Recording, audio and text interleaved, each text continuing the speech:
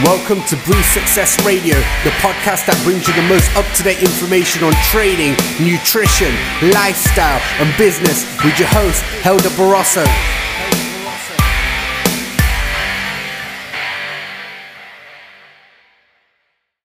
Hey guys, Helder Barroso here with another episode of the Breathe Success podcast. Today, I'm very pleased to have one of my good friends who I've known for a few years here from Leicester, Bali Singh. You probably would have known him by Rich List Bali Singh. So Bali, welcome, mate. Hi everyone. Thank you so much. Very much. happy to be on this show. Awesome. Thank you so much for taking your time to be on the show. I know that you're a busy guy, so I really appreciate your time, buddy. No problem.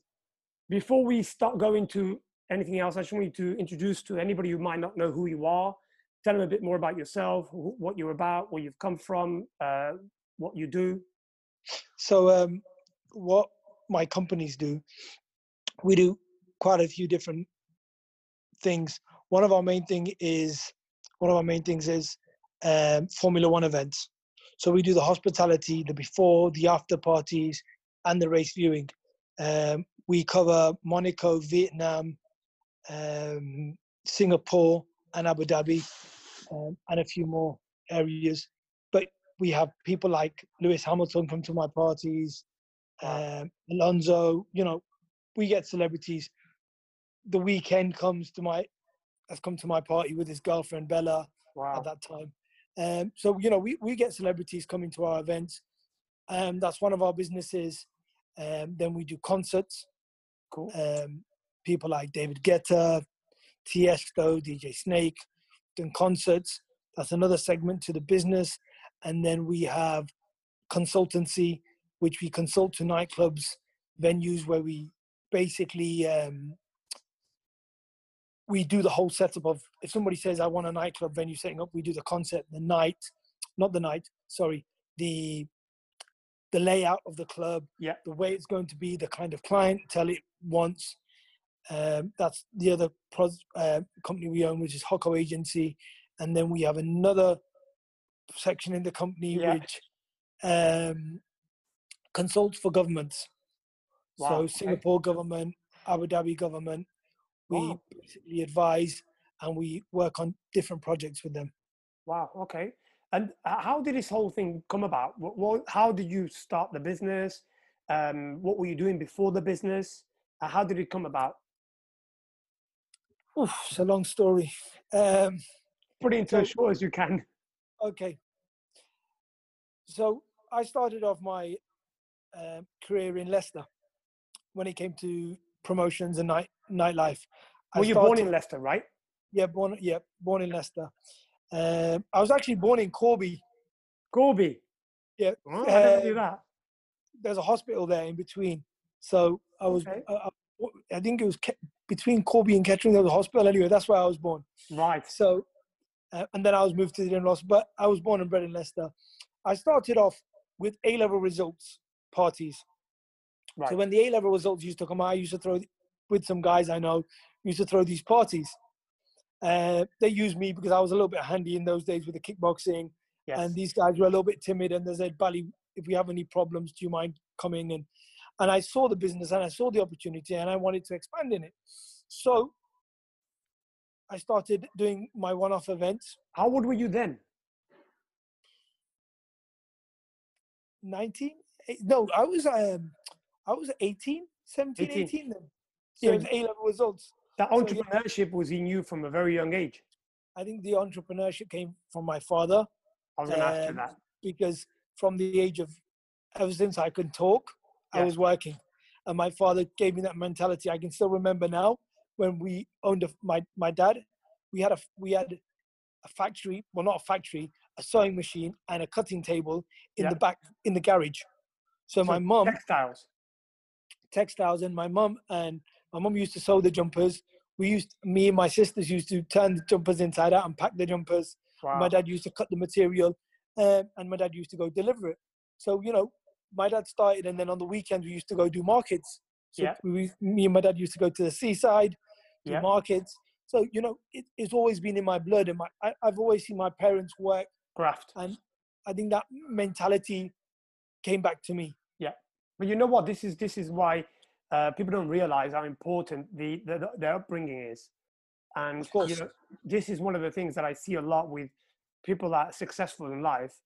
Typically, their background, their parents are very hardworking parents themselves, and they've come from a background of working really hard to build up their own businesses or whatever that they do, and that kind of rubs off on their children. It reminds me a little bit like Gary Vaynerchuk. I don't know if you know who he is, Gary V.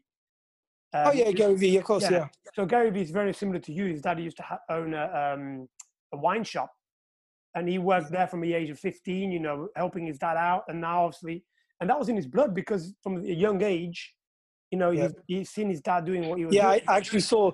I went onto his lives the other day because we had a lot of time on us, and he was drinking wine with his dad, and they were talking about the wine. Amazing. So that's where it came from. Yeah, so similar to you, right? Yeah.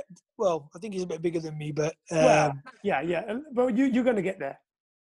Yeah, I'm not. My business is not social media. Yeah. So I think one thing I'd like to send out message to kids out there: when our parents make us work, and we want to sit on our Xboxes, on our PSPs, or whatever we want to do, they do it for a reason. Yep. To give you that mentality and make you more resilient, sharp. Yeah. They're trying to prepare you for life. For life. So don't take it in a bad way when your dad goes, okay, if your dad's got a corner shop, there's nothing wrong with a corner shop. Nothing. If your dad's a plumber and he makes you come to work with him on the weekend, or if your dad's an electrician, take that as a lesson that you're learning before your friends are learning. Because while your friends are sitting playing their Xboxes or their PSPs or their PS4s or whatever they may do, or trying to become a social media influencer. Yes. Yep. You're learning a skill that you can take for the rest of your life. For the rest of your life. So don't take your parents the wrong way, because they're right. Because you might become a social media influencer, but you might not. The chances, what are you going to do? Mom and dad aren't going to be there. The chances that you're probably not. You know, it's going to be a very slim chance for most people to become social media influencers. Of course. Yeah. So, but I think we live in that world right now, don't we? That everybody looks at social media, they think, well, you know, I want to be the next Justin Bieber, or whatever it might be, you know. And it doesn't work that way. And you're absolutely correct. That's a great message to put across there. And, you know, the thing is, kids nowadays, as you say, you know, they've got it easy. Back in our day, when there was not PlayStations and there wasn't PSPs as much as there is now. I remember when we used to walk to school. Yeah. It was 3 miles. It was nothing. Yes. How do you get a child to walk 3 miles to school now? It's like they're going to call child support child line on you. Yeah. Like, what do you mean? That's abusing your child, making them through. What's 3 miles? We used to walk in the rain, sleet, snow. It didn't matter. Yeah. It used to be fun when it used to go, I'm going to walk to school in the snow. 100%. Now, oh my God, it's snowing. The world's changed, mate. The world's changed hugely. Anyway, as we were talking about how I ended up where what you're doing. Yeah. So that's where I first started. And then I got an opportunity and in a nightclub in Leicester. And you might know it. Remember, I think it was called Flaming Colossus. Yep. I knew you were going to say that because I remember you from there. Yep. So Luxor, before, I used to get on with the managers. They used to like me. I used to be a client, used to go in there, mind my own business. Yep. Used to hang out with them. And then one of the managers, one weekend, one day anyway, gave me a call and said, Bali, I might have an opportunity for you. I got very excited because in those days, there wasn't no R&B hip hop nights on the weekends. Yeah. It used to be a bank holiday Sunday where a club in the middle of nowhere gave a couple of black and Asian people a venue. There weren't going white people there, and you can have that venue that day. Yeah. So that's the truth. That's the way it was. Absolutely, yeah, absolutely. You know, on a Friday, Saturday night, you as an Asian or black, or colored, try to get into a club would be hard work. That's the truth. 100%. Yeah.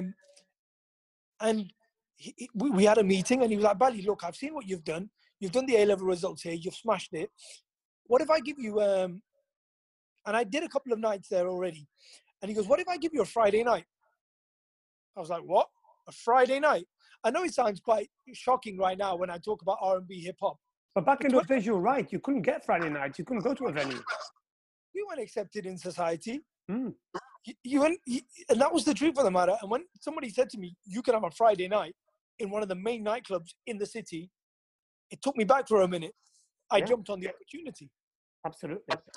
And I jumped on the opportunity, and he goes, okay, let's make it happen. He gave me the night. They gave me a really crap deal, but it was a deal, and I was making money. Yeah. So I was fine with it. I was like, get in the door, and the rest will be history. Typical Indian. You got your foot in the door, though, right? Definitely. I ended up lying down, never mind foot in the door. So the Friday night, first Friday night was a failure. It wasn't a failure. We had like 150 people. I was like, oh my God, this is a mess.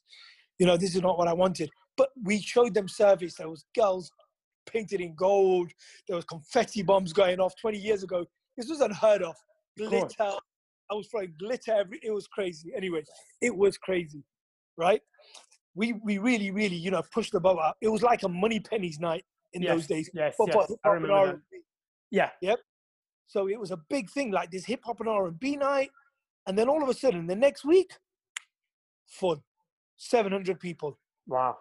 And it grew. And then it grew and it grew. Then I put on Tim Westwood. Yep. And I always mention this guy called Floyd.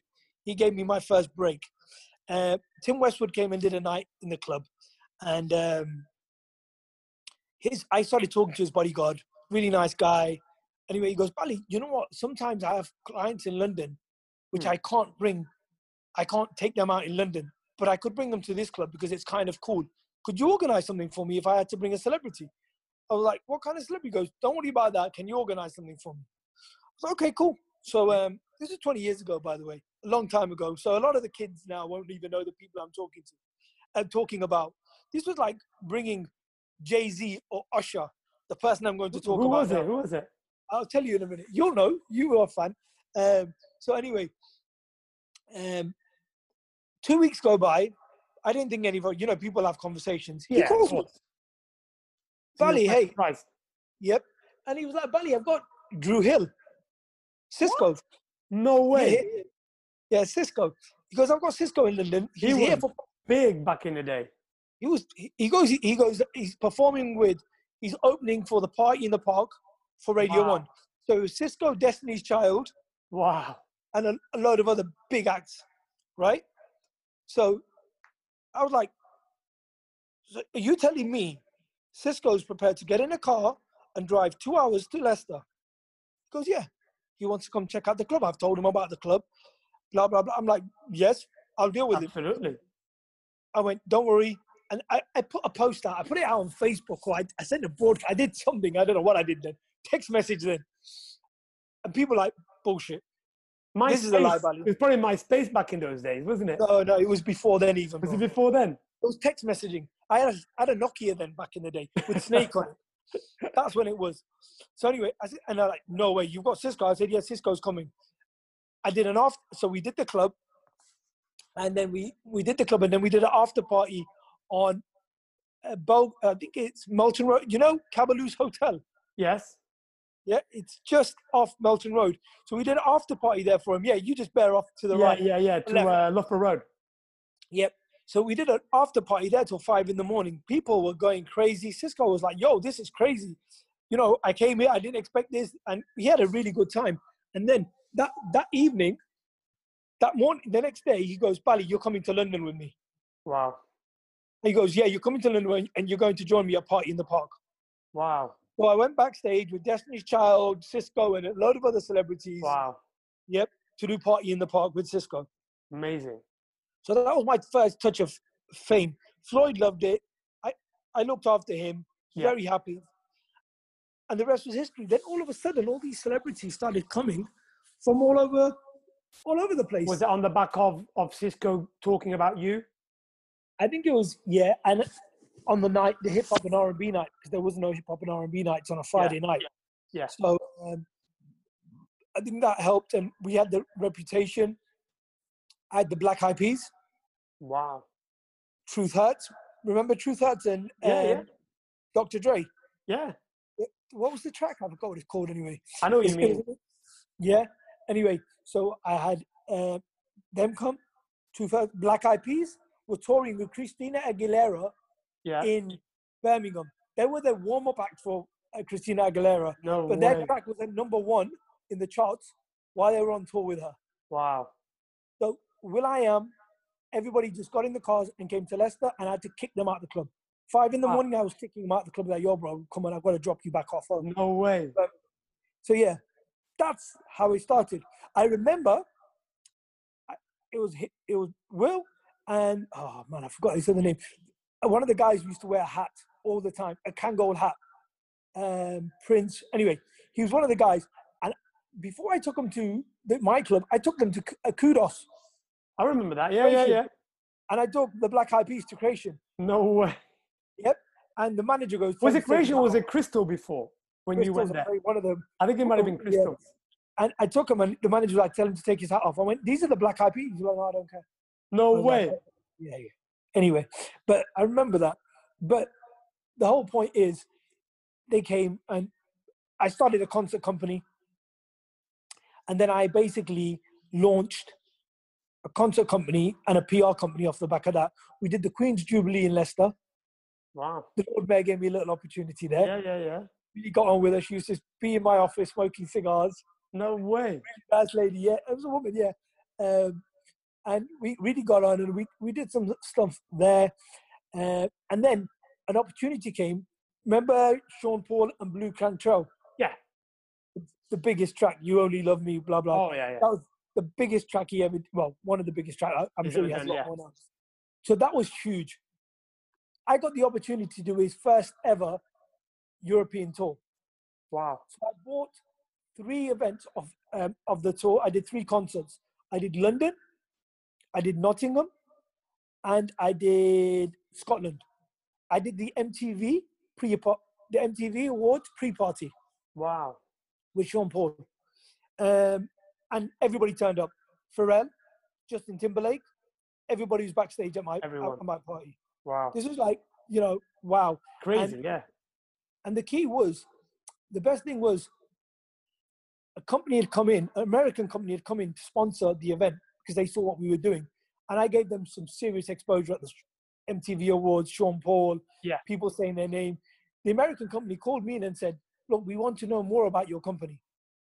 We're really interested about what you guys do. So I drove up to Grosvenor House, obviously London. I was a nightclub promoter at that time. Before that, I just remembered, before that, because my night was, I'm going to have to go back a bit here. No, go back. Cisco came, and then before that, the club, Punana Group. Yeah, I remember Punana. Yeah, they were going bankrupt. They went into receivership. Right. The owner called me. Yep. The owner, the big boss, said, do you want to buy the club off me? I said, yes. Okay. I had no money. The lighting system in that place was £80,000. Bloody hell. £80,000. Yep. And the owner said, look, I'm in a problem right now. What you going to give me? I want £60,000. And he goes, what are you talking about? The lighting system alone, this is where I got it from. He goes, 80 grand I paid for the sound and lighting in that place. And you want to give me 60 for it? With the reputation the club has? Because the club had a good reputation anyway then. But the whole group went bankrupt, so they had to get rid of everything. So anyway, I managed to get the guy to take the £60,000, which I did not have. So this is, again, it's that entrepreneurship in you, isn't it? You've seen the opportunity. Don't let it go. Yeah. And I knew I could make money. So what I did was, I did the deal. Yep. And I bought the club. And I paid the owner back with his own money that I made from the club. Wow. I didn't pay him. I paid him deposit, and the rest was paid on the money that I made from the nights in the club. From doing nights in the club, that's mad. Yeah. And then I refurbed the club. Did you call it Kunan still, or do you change it? Then we turned it into Lounge One. Yes, and I remember that's when that. the concept company started, and that's when Sean Paul came, and that's when the American company got involved with us, and they said, look, we like your company. We like what you do. We like the marketing side. We love your team. How about we buy you? I was like, okay. Obviously, I don't know anything about shares, stocks. Of course, yeah. Reverse mergers, pink sheets, NASDAQ. I don't know nothing about this. Yeah. This is all new to me, but exciting. Because, you know me, if I think I can give it a go, I'll give it a go. Absolutely. And, so they basically bought my company off me for $500,000. £500,000. Wow. Of stock. That's stock, mad. not hard cash. Stock. Yeah. So, but their share price was 3 cents a share at that time. So $500,000 worth of stock in their company at 3 cents a share was a lot of stock. Absolutely. Anyway, I did the deal, sold it, got rid of the club, and I moved to Farnborough. I moved to their head office in London, and we basically handled the urban side. Yeah. The business. So their company basically made a gaming console. So they were like the remember the PSP? Yeah, the handheld. I think it's still around now. So they were the Microsoft version of that. Right. So basically, they had a Microsoft platform. It wasn't a Microsoft company. Yeah. They had a Microsoft platform. The chip, the processor was Microsoft. Anyway, they had no games, had no content. They were finding it hard to get space in the market because they didn't have any game developers developing games for them. Yeah. And if you know anything about gaming, you need 150 devices, 150,000 devices in the market before a Ubisoft or EA Games will start making games for you. Right. Or Rockstar. Because the big companies, yeah. And then they want $1 million to make the development kit on top. But we didn't have the money. And we didn't have the devices in the market because we were a new company and we were just developing the gaming device. Yeah. Anyway, we had the same problem. Whenever we used to go to do presentations, to go to investors, they were like, what games have you got? We were like Tetris and Hangman. Yeah. They were like, okay, come back to us when you have real games. When you got, yeah. So that was the problem. Anyway, I used to go to all the gaming conventions around the world in Europe to basically showcase the gaming device.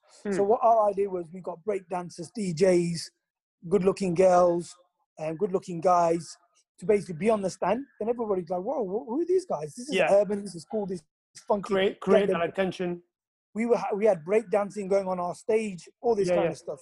It was cool, it worked. Yeah. So what happened was E3 was one of the biggest gaming conventions in the world.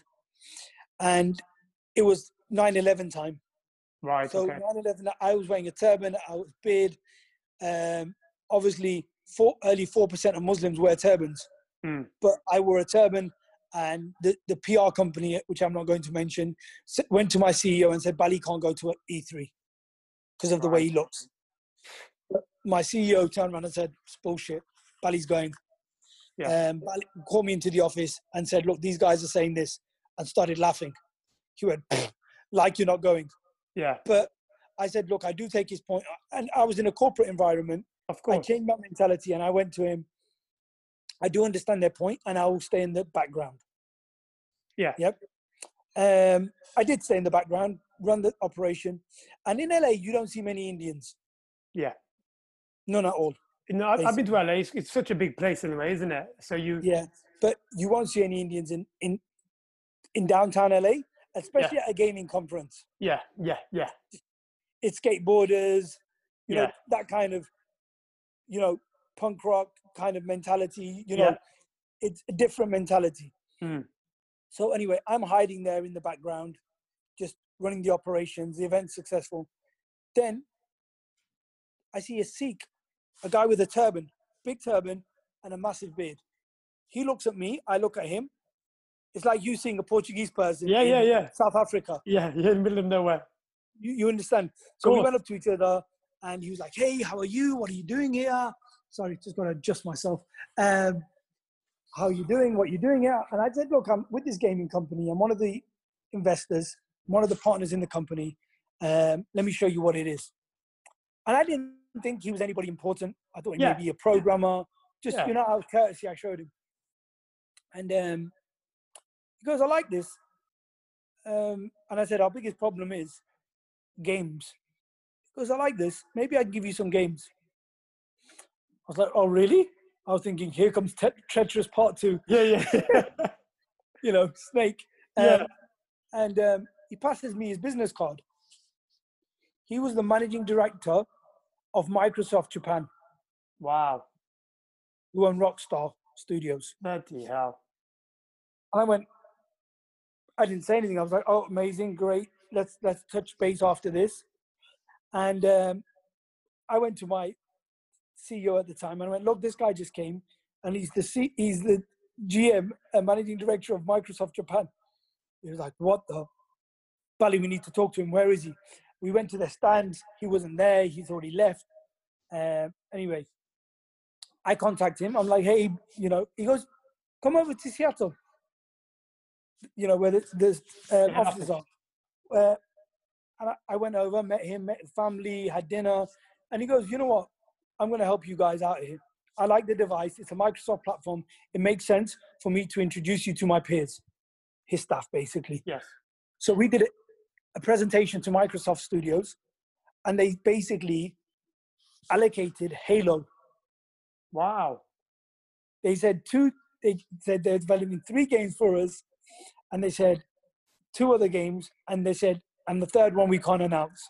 So everybody presumed it was Halo. Yes. So we presumed it was Halo as well. So as soon as the press release goes out, our share price from 3 cents, I think it was like $2 then, went to $32. Wow. Yeah. So overnight, I was worth 28 million. Wow. Listen to this, yeah? Just go back 2 minutes, and like I said, Bali's not going.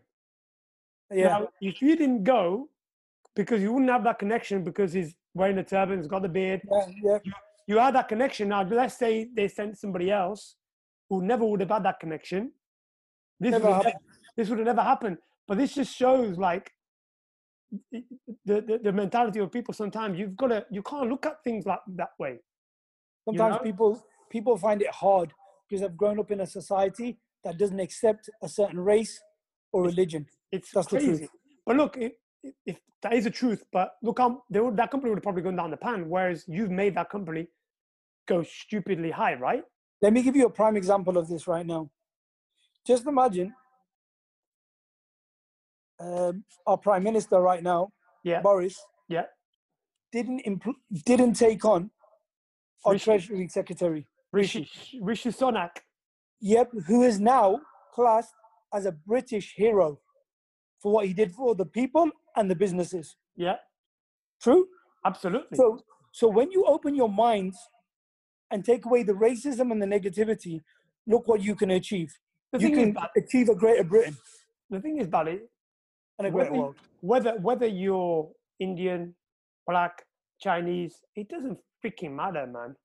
We're all the same, right? Just because we have different.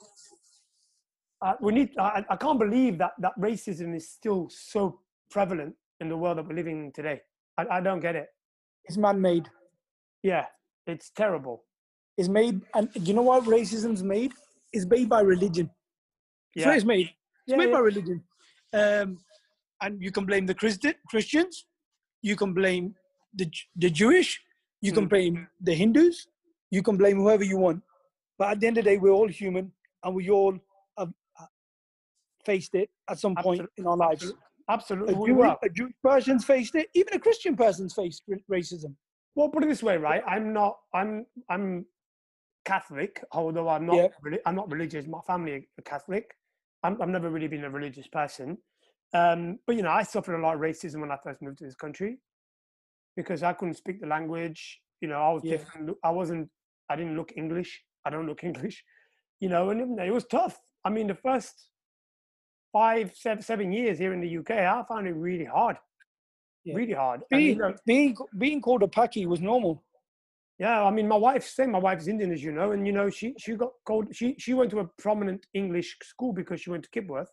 Yeah. And she got called Paki all the time, even though she wasn't.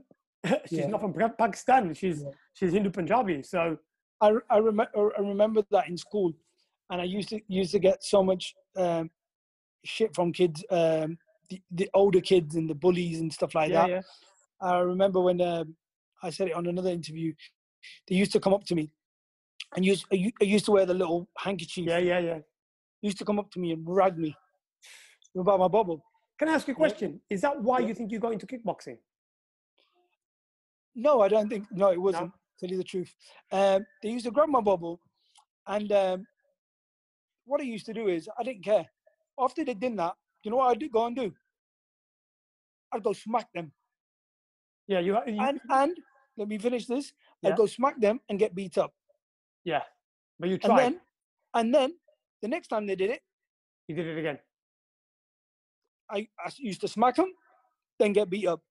But they realized this guy is not going to stop. I remember this one guy used to bully me all the time, right? And we were going to the swimming baths. Yes. And then back in the day, I used to have my bobble and I had really long hair. And I used to plait my hair. Yeah. Right. So I have this massive long ponytail. Yeah. Right. And we just come out of the swimming. We were getting changed in the changing rooms. Yes. Yep. And my hair's wet. I remember him saying something. What I did was I got my hair. I'm on about a meter long hair. Smacked him with your hair wet. I lassoed it and smacked him on the back. He had the biggest red mark you've ever seen in your life. And he screamed like a girl and everybody was in laughter. And you know what the bullies thought? This guy's not going to stop. So then this guy's not going to leave me.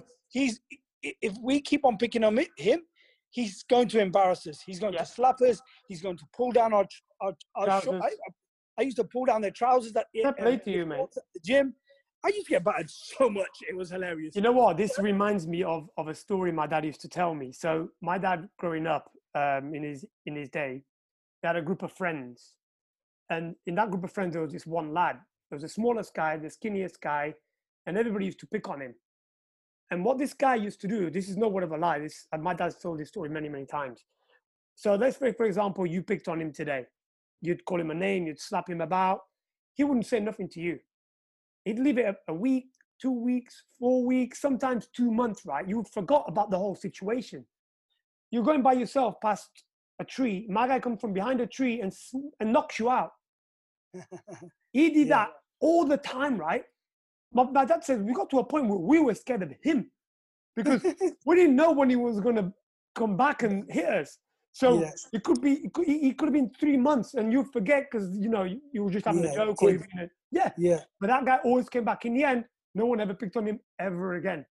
It's a little bit like what you're saying, right? Let them, if you back down, they won't back down. Yes. They will carry on until you collapse or your parents find out about it. Yeah. Don't let it get to that stage. Yeah. Stick up for yourself. I know it's easy for me to say. Yeah, you had that mentality. Some people don't have that mentality. It's easy for me to say. But if you need to go to your parents, there's nothing wrong with going to your parents. No, totally. I go to my parents. Yep. If now I could change the way I was, I'd go to my parents. Let them handle it. That's their job. Yeah. You don't need to being a kid. You need to be a kid.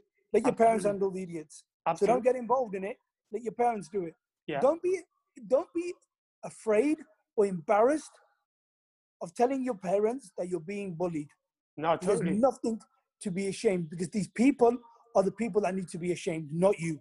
You say that. I'll tell you a story happened to me in Portugal. This not in the UK. There was a guy called Andre. He was 2 years older than me, and he used to be a bully, basically, and he bullied me. And one day I came home and I used to live with my mom and dad, and my grandparents at the time. And my granddad, whose name was Helder as well, and he was my best friend. So I could always talk to him. So I came home and I was crying, and he said to me, I was probably 12. And he was like, what are you crying about? And he goes, I explained the situation to him. And my granddad was the nicest guy. He's not violent. Nothing. And he said to me, Helder, look, I'm going to tell you this right now. Tomorrow, you go to school, and I'm not saying for the kids to do this now, because I don't think now we're living in different times. Yeah, definitely. He goes, go to school, and you better beat this guy up. Because if you don't, when you come home, I'm going to beat you up. I'm like, mate, I'm going to bed, I'm crying my eyes out. I'm like, what the hell? Like, I'm going to get beat up tomorrow at school, and then I'm going to get beat up when I get home. So I didn't sleep the whole night, right? The whole night. Anyway, I've gone to school. In my head, I'm just trying to work it out. As I'm walking to school, no one freaking driving me to school. As I'm walking to, I'm working out in my head, how the hell am I going to beat this guy up, right? This guy is like 2 years older than me. He's so much bigger than me. I can't do this. Anyway, I've got to do it. I've got to at least give it a go. So I went and, mate, I battered this guy. I don't know where he came from. I don't know. Anyway, I was so happy, right? The teacher actually took me home because, like, what the hell? So I got home, and my grandma was at home. Everyone else was at work. So my grandma, what got into you, blah, blah, blah. I'm like, yeah, this guy's been bullying me for a while. And Granddad said, so my grandma's like, what do you mean he said that? And goes, yeah, that's what he said. So that's what I had to do. I was scared of him.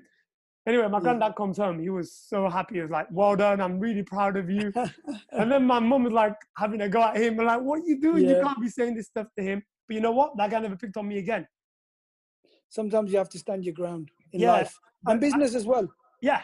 But you know, you were having that conversation earlier. You learn this and you take that into life, right?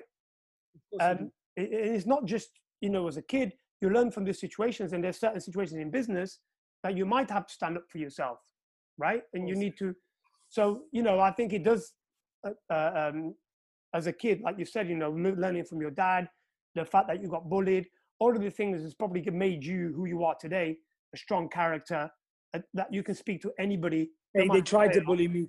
I didn't get bullied. Exactly. They tried to bully you. But you know what? Well, I did, yeah. It made you a stronger person, right? Of course it does. And everything you've, in my life, and I've always said it, everything I fail in is an education. Absolutely. It's a learning curve, right? 100%. No, it's not a curve. It's a learning. It's a lesson. It's a degree in life. Yes. And, you know, don't get me wrong. I've just told you about making 28 million. Yep. I lost it overnight.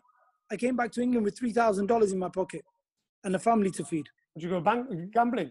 The company went bankrupt. The directors of the company and the CEO who was running it at the time made some really bad decisions. Yeah. Microsoft wanted to buy our company. They said, no, we want to go alone. The company collapsed. And the company lost $400 million. And that's it. That company was worth $1 billion. And overnight, it was worth zero. Wow. So I came back and I became a doorman. I remember that. I remember you being a doorman. I came back, became a doorman, and I stood on the doors, and people came back to me, and people that used to work for me, people that didn't really like me, and they used to come up and have their digs. Oh, yeah, you lost everything. Oh, yeah, life's rough. You know, I'm like, yeah, all good. Anyway, I carried on doing what I was doing. Yeah. And, you know, fended for my family and did what I needed to do. And at the same time, I was trying to look for other opportunities. And I found them. Randomly, somebody calls me because everybody knew I was in the nightlife business. Yes. And I'm going to cut this short because we can carry on. Yeah. And somebody called me randomly saying, Bally, can you get 50 Cent? I was like, no, I think, he wanted 50 Cent or P. Diddy. I said, no, I can't get them right now. But who I can get you is, I can get you Pharrell. I was really close with NERD. Yeah. Remember NERD? I remember them very well. Yeah. Yep. The Neptunes. Yeah. So I basically contacted the Neptunes because I had a relationship with them from before. Yep. And I said, look, there's an offer from Spain. Yeah.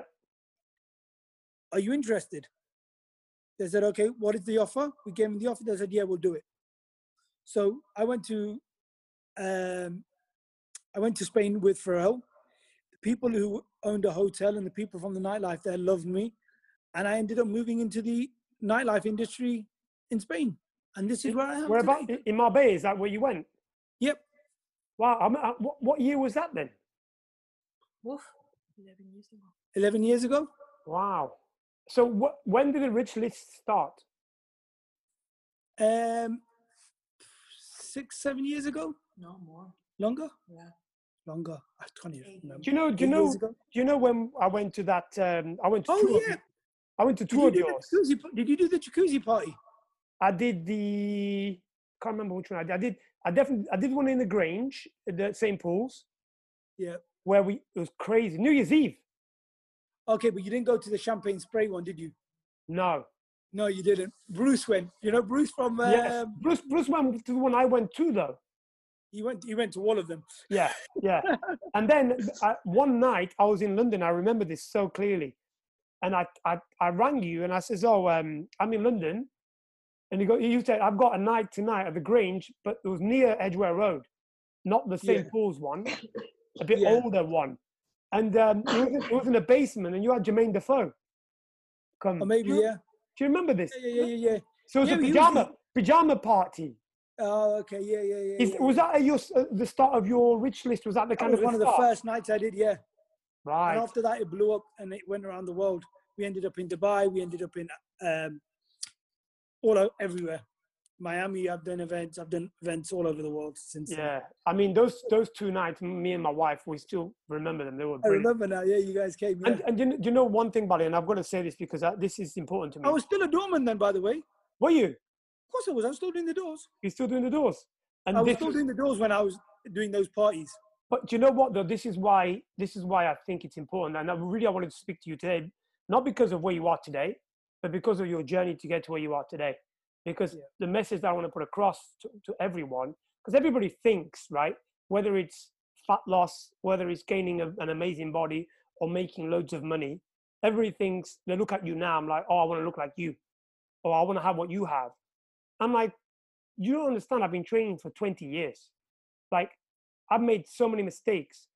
And like, just listening to you right now, to where you are today, you know, you've gone up and down, you know, you've gone from making 28 million quid in one night to going to work the doors. Yeah.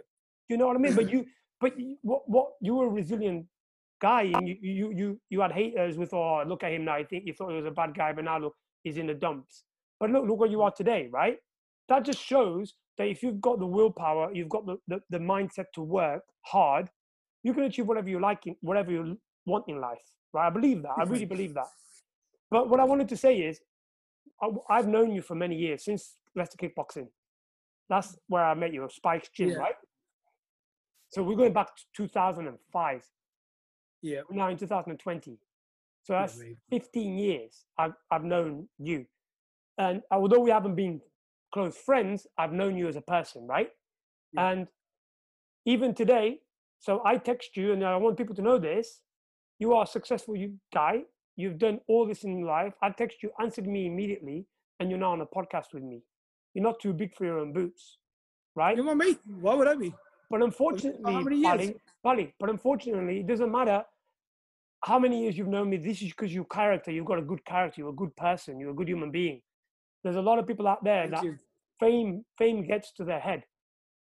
Money gets to their head. And this is something I really like about you. And I wanted to share with the world. Like, look, this gentleman right here talking to us today, he's done everything. He's gone up and down, up and down, up and down. He's now probably one of the most successful people that I know, for sure. You know, you go to his, I know social media, whatever people want to say, you go to his Instagram page, he's got over 100,000 followers. You know, that's big in today's world, whether you like to admit that or not. You know? In my eyes, in my eyes. I know it's not in your eyes. No, because I always say this to people, and when we talk about social media, it's always key to talk about this. Yeah. It's not about the number of people I've got. No, it's about the quality of the number. It's about, and this is what I say, Richless has around 100,000 people as well. Yeah. But it's only the 1,000 people out of that 100,000 people that come to my parties, which are multimillionaires. Yes. So when you guys see numbers on social media, don't think it's a major thing. Totally. The major thing is, if you can make those people that follow you your clients, and that's what I did. So don't think about, if I get 1 million followers, I'm going to get 1 million customers. No, you're not. No, of course not. No. Get yourself 10 customers to build your foundation, guys. So that's what I wanted to say. Sorry. And you know, I totally agree with you on that situation, because although I'm nowhere near you in terms of followers, and I'm not chasing followers. I don't really care. Me neither. I think I've got 2,000 followers on my Instagram, right? I would say 50 to 60 of those following me are my clients. That's all you need. That's a very small percentage, but I don't really care because they're the ones that pay the bills. Absolutely. Keep the lights on. Absolutely, mate. And you know what? Those are, they follow you, they comment on your posts. They're the ones that believe in you and what you do. Sure. Other people, they're just being nosy, to be honest. And that's social media for me. I totally agree with you on that side of things. But what I wanted, I think the point that I wanted to put across today is, because I know how successful you are, but a lot of the people maybe listening to this may not know, especially because of the podcast and people that follow me don't probably follow your world, right? They follow the fitness and health world, not necessarily nightlife world and, Def One, that kind of stuff. Yeah. And, it all sounds amazing that you know Pharrell and 50 Cent and you deal with these people, which is amazing, right? In most people's heads. But you're still a humble, amazing human being, right? And that is you, man. I'm always me. I've always been me. I'll always be that person that anybody can pick up the phone and call. People always get nervous asking for my number. I'm like, why? You're my friend. I've known you forever. Why would I change? I have seen it in the past. Don't get me wrong. I have seen it with a lot of people in life. Where all of a sudden you think, wow, really? But with me, I've just always been me. Even if I'm with 50 Cent or I'm with Trey Songz or I'm with Ush, or if I'm with Neo, whoever I'm with, they're just people to me, man. They're just humans, right? I talk to them the same way I talk to you. Absolutely. Why would I change? But this is what and the main thing is, guys, and this is something that for business, whoever you are in front of, be you. Don't be scared of being you and trying to be somebody else. You don't need to do that. The reason why I got where I am today is because I'm the person I am. And when I've been to Jay-Z's concerts like twice, 3 times backstage with him in his green room where they're having dinner and we're all hanging out. I never had one picture with him. But never asked him for a picture. Not only that, Bali, I've never heard you put that on social media. Would I? But exactly. the main thing is what I'd like to say is it's key. And a very, very clever person told me this, a mentor of mine. And I don't say I have many mentors. Yep, I maybe have 2 mentors. One would be Kevin Lyles, the former CEO of Def Jam Records. Yeah. I think you guys know him now. He's the CEO of 300 Entertainment, which is Migos. Right. Yep. He's family to me. I always look up to, and another guy called Jojo Brim. Yep. Who was Trey Songz manager.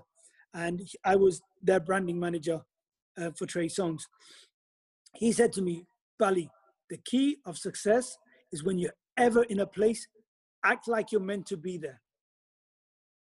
You act out of place, you do something like a fan, they will always treat you like a fan. You talk to them and you hang out with them like a person, they'll treat you like a person and they might want to even hang out with you. And that's the way I've always been successful. Amazing. That's just, but you can put that into anything in life. It doesn't have to be just around, it could be around your boss at work. It could be around a girl that you find really attractive, but you haven't got that thing because you think you maybe not worth it. But if you act that way, then you're not worth it. Let me give you a prime example. The reason why I'm me, right? This was how many months ago did we meet, Aaron? I mean, you know Aaron Lambo? Yeah, I know Lambo, yeah. Yep. So I only knew Aaron from social media. Yep. And I was walking the port, me and Anna, and he was walking the other way. And I just said hello to him. I said, hey, you're all right. How come you're here? And I just had a casual conversation. I went, look, I live here. I'm from around here. If you need any, he goes, I'm thinking about getting a place here. I went, I can introduce you to some real estate agents. Yeah. Yep. Take my number and message me. I didn't ask for his number. And he sent me a SMS straight away. Now he's in your world. I know Lambo really well. I'm good friends with him. Yeah? Yeah. I'll tell him you're friends with me. So, and now me and Aaron, just because I didn't take Aaron on face value, because when somebody sees Aaron, they're scared, tattoo on his face. It's the same with me. People take me as, they think, oh, Indian, terrorist. Yeah, and that's the truth. But I've always took people for who they are. And I saw some things what Aaron posts on social media, which I liked about him. Yep. And that's why I approached him. He's just real, isn't he? Yeah. So now me and Aaron, we hang out. He lives in Marbella. Does he? Yeah. He trains at Reebok as well. Do you know where I met Lambo? At Daz's gym. Oh, really? Wow. Yeah. He was. He just came out of jail, Lambo, back then for the Harry Potter thing. Do you remember the Harry Potter? Yeah. I heard about it. He just came out of jail then. We're going back a few years now. Yeah, of course. And it was little guy, mate. He's massive now. Yeah. And what his success again, another successful guy that just worked hard. You know, he was himself the whole time. He didn't try and be nobody else. He did what he had to do, and now he's doing amazing. Fair play to him. I remember when I said to him, "Why don't you come to Formula One?" And we've not known each other for a long time. I went, "What are you doing?" He goes, "I'm bored. I'm in Marbella." I went, "What are you doing this weekend?"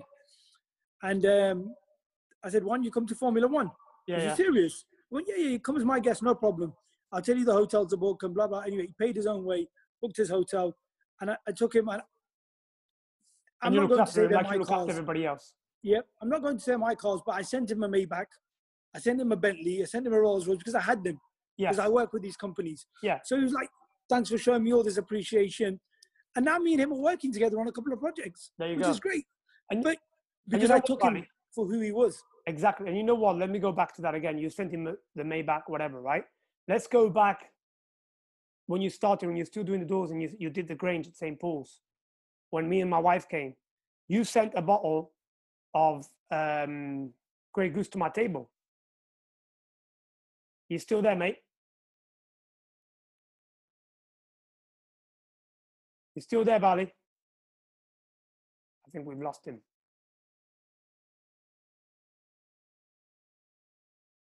I think. Did you lose it? Yeah, connection dropped. Don't worry. Did you say? I was just saying, recorded though? Yes, recorded. Yeah. Don't worry. I was just saying that back in the day when you first started, me and Selena came to the Green. Yeah. You sent bottles of Grey Goose and champagne to our table without me even asking for it. Yeah, of course. Because that's the kind of person that you are, and you're doing that now probably at a higher level, but you're still being that guy. Does that make sense? I just can't help it. It's just Anna's sitting next to me now, but she won't come on the video. But sometimes she hates me for it because sometimes people abuse me, and you know people take advantage of that, don't they? Yeah, some people do, and she's managed to move those people away from me many a times. Good. But sometimes, like I said, I'll give you a prime example right now. I'm going to mention another friend of mine. Yeah. I'm standing in the Formula One in Abu Dhabi at the hotel on our desk. Yeah. Randomly. Some guy comes up to me. Right? Yeah. No. This is not what happens. So I see a Sardar. Yeah. The guy with the turban. The turban, yeah. Standing at the bar. But he's with another guy. Yeah. Yep. Who's got he's got a skin disorder the same as my daughter, vitiligo. Yes. Right. I go up to him, and I say hello to the Sardar, and this guy with vitiligo, he goes, "I saw you looking at me, but you think, who the hell's this crazy guy with this vitiligo?" Yeah, he was a character. He had a cowboy hat on. Yeah. I went, "The reason I've come up to you, my daughter has the same thing." Yep. So that's why I came up to you, and I came up to you because you're with a Sardar. He goes, "Okay, cool." Anyway, he goes, I went, "What are you doing?" He goes, "I'm just going to go see the car. I'm going to see the race." I went, "No, you're coming to see the race with me." And I didn't know who this guy was. Yep. And I said, "You're coming to party on my table with me." I don't party, but I took him to my table. Yeah. Yep. And the champagne and, you know, usual, I said, "Look, all your friends, you need, how many passes do you need? Here you go." And they watched the race. You know who he was? No. He was the president of the FIA India. Wow. Formula One. He sits on the Formula One board. Oh, a guy called Gotham. He had Paddock Club, and he had all the access to everything. He can go sit next to whoever he wants, basically. Yeah. He can go anywhere. And he's a guy called Gautam Sangania. I think his net worth is around, 4 billion. Wow. He kept on saying to me, I'm going to have to delay my flight. He went home. He was meant to go home right after the race. He went home the next morning. Yeah. And he goes, I had to pay for, he had his own jet. Wow. So he went on his jet and ended up having a relationship and being his friend and blah, blah, blah, blah, blah. And now me and him again, we hang out. He invites me to his events. I invite him to mine. Exactly. We're friends. We FaceTime. He lives in a 35-story building. All his house is 35 stories. Yeah. 5 floors of his house are just cars. But this just shows you the power of networking and the power of being a good person. Just being normal. And being genuine. And not having an ego, not be walking around like I'm the owner of the... I never own everything. Yeah. That's not you, right? That's not who you are. And that's what I love about you. And this is why I wanted to share this with the world. Because I want people to realize that, it doesn't matter how much money you have. It doesn't matter what kind of body you have. That can be taken away like that. It's you as a person, your personality, who you are. That's what counts. That's what matters. So the humbler you are in life, the further you will get. Yeah. And you know what? I wanted to end this to ask you a question. I want you to share your thoughts on this. To me, have to have a glass of water. Success. To me, success is the word I keep saying, regardless. That's why I call the Breathe success. What would you say to anyone listening to this right now, whatever they want to be successful in, what would you say is the biggest thing that they should do to be successful? Get your basics right. Yeah. Be prepared to not sleep. Be prepared to work and not get it easy. And don't forget your family. I know you're a big family guy, right? I am now because of my wife. Yeah. She changed the person I was.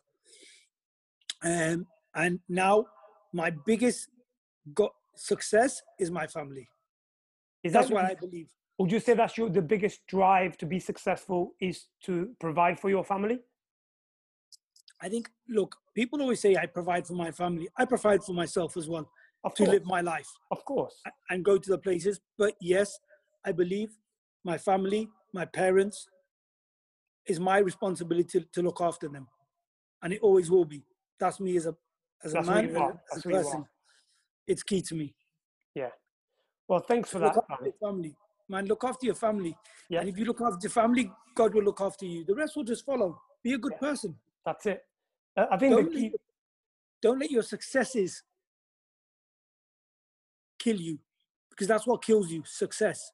You know what I mean by success kills you? Because something that might be success to you is nothing to the rest of the world. Absolutely. It's what you perceive. You might think I'm successful. To me, I'm not successful. Yeah, you still want to strive not for because more. of my ego or because of my greed. No. It's because maybe I'm put onto this earth to do something better. Yeah. To change something. That's your goal in life. Yeah. If you have that goal in your mind, you're nowhere. You're no one. Yeah. We've only just started our journey. Look at you. Yep. And it's a prime example. People look at you, at this amazing bodybuilder who's a fitness coach, amazingly ripped, amazing body. But to you, it's not enough. You've got a long journey, right? Absolutely. You never stop learning. You carry on moving. You carry on striving forward. That's just life, isn't it? Don't get caught up in your own hype. Yeah. A lot of people do it. A lot of these influencers. Yep. Oh, I've got 1 million people on Instagram. Oh, look at me. I'm like, shut up. Yeah. Have you got £1,000 to pay for this ticket? Exactly. Have you? See you later. Yeah. Don't matter how many followers you have. Where's your 1 million followers now? They don't pay your bills, still do broke. You're still broke. There you go. So be humble. And if the same person, a different person came to me with 10,000 followers, and this is the truth, or even 1,000 followers, and it was humble and a nice person and spoke to me with respect, I'd be like, hey, come join my table, no problem. Absolutely. And I've done it many a times. And Anna's like, I know. Wow, okay. I know. You know It's just me. Because if if you're a nice person, it will come back to you. If you're not a nice person, bad things will come back to you. I think the biggest thing to take away from this is work hard, be humble, and just be nice, right? Yep. Doesn't matter what way you are in life, whether you're a social media star, whether you're a Formula One driver, whether you Bali, whether you me. The key is be humble and just never think you're too big for your own boots, right? You can always do better. Absolutely. You can always strive for more. Try, not for more, to be better. That's my key. That's what I meant. Be a better person. Not for more money or more greed or more. No, that's not what I mean. I mean for more in terms of being a better person. The more you grow as a person, the more you will receive in life. I'll tell you what, we need to stop being going for ages. But one thing that's changed my life hugely, I don't know about you, is knowledge. For me, it's all been about learning. It's all been about educating myself in different areas. I didn't read a book until maybe 5 years ago. But since then, I've probably read 20 books a year. All on different things, not just health and fitness. But you know what? That's changed my approach towards life. It's changed my approach towards everything. Because and who made you read the books? I'll tell you who's made me read the books. You're not going to believe this. So there was a guy called Tai Lopez. You might have heard of him from LA. He's big, Maybe, yeah. big guy. Type Tai Lopez into social media or Google. And he's the one. He started talking about reading. Reading's all about books. I'm like, what's this guy on about? And I started following him. Although I don't follow him anymore now because I think he's got a bit too big for his own boots, put it that way. But he had this thing called the 67 Steps, which is a program that he was selling. And I purchased this program for $60. And at the time, I didn't have that much money. Yeah. My wife was like, oh, you're going to spend $60 on this crap? That's just another thing that you're doing. It's not going to be worth it. And you know what? It changed my life. The one thing that I did on the back of that is starting to read. Okay. And that's what I got. That's all I got from Tai Lopez is the fact that I need to read. And I need to read. Absolutely. I need to read different things, not just about things I'm interested in.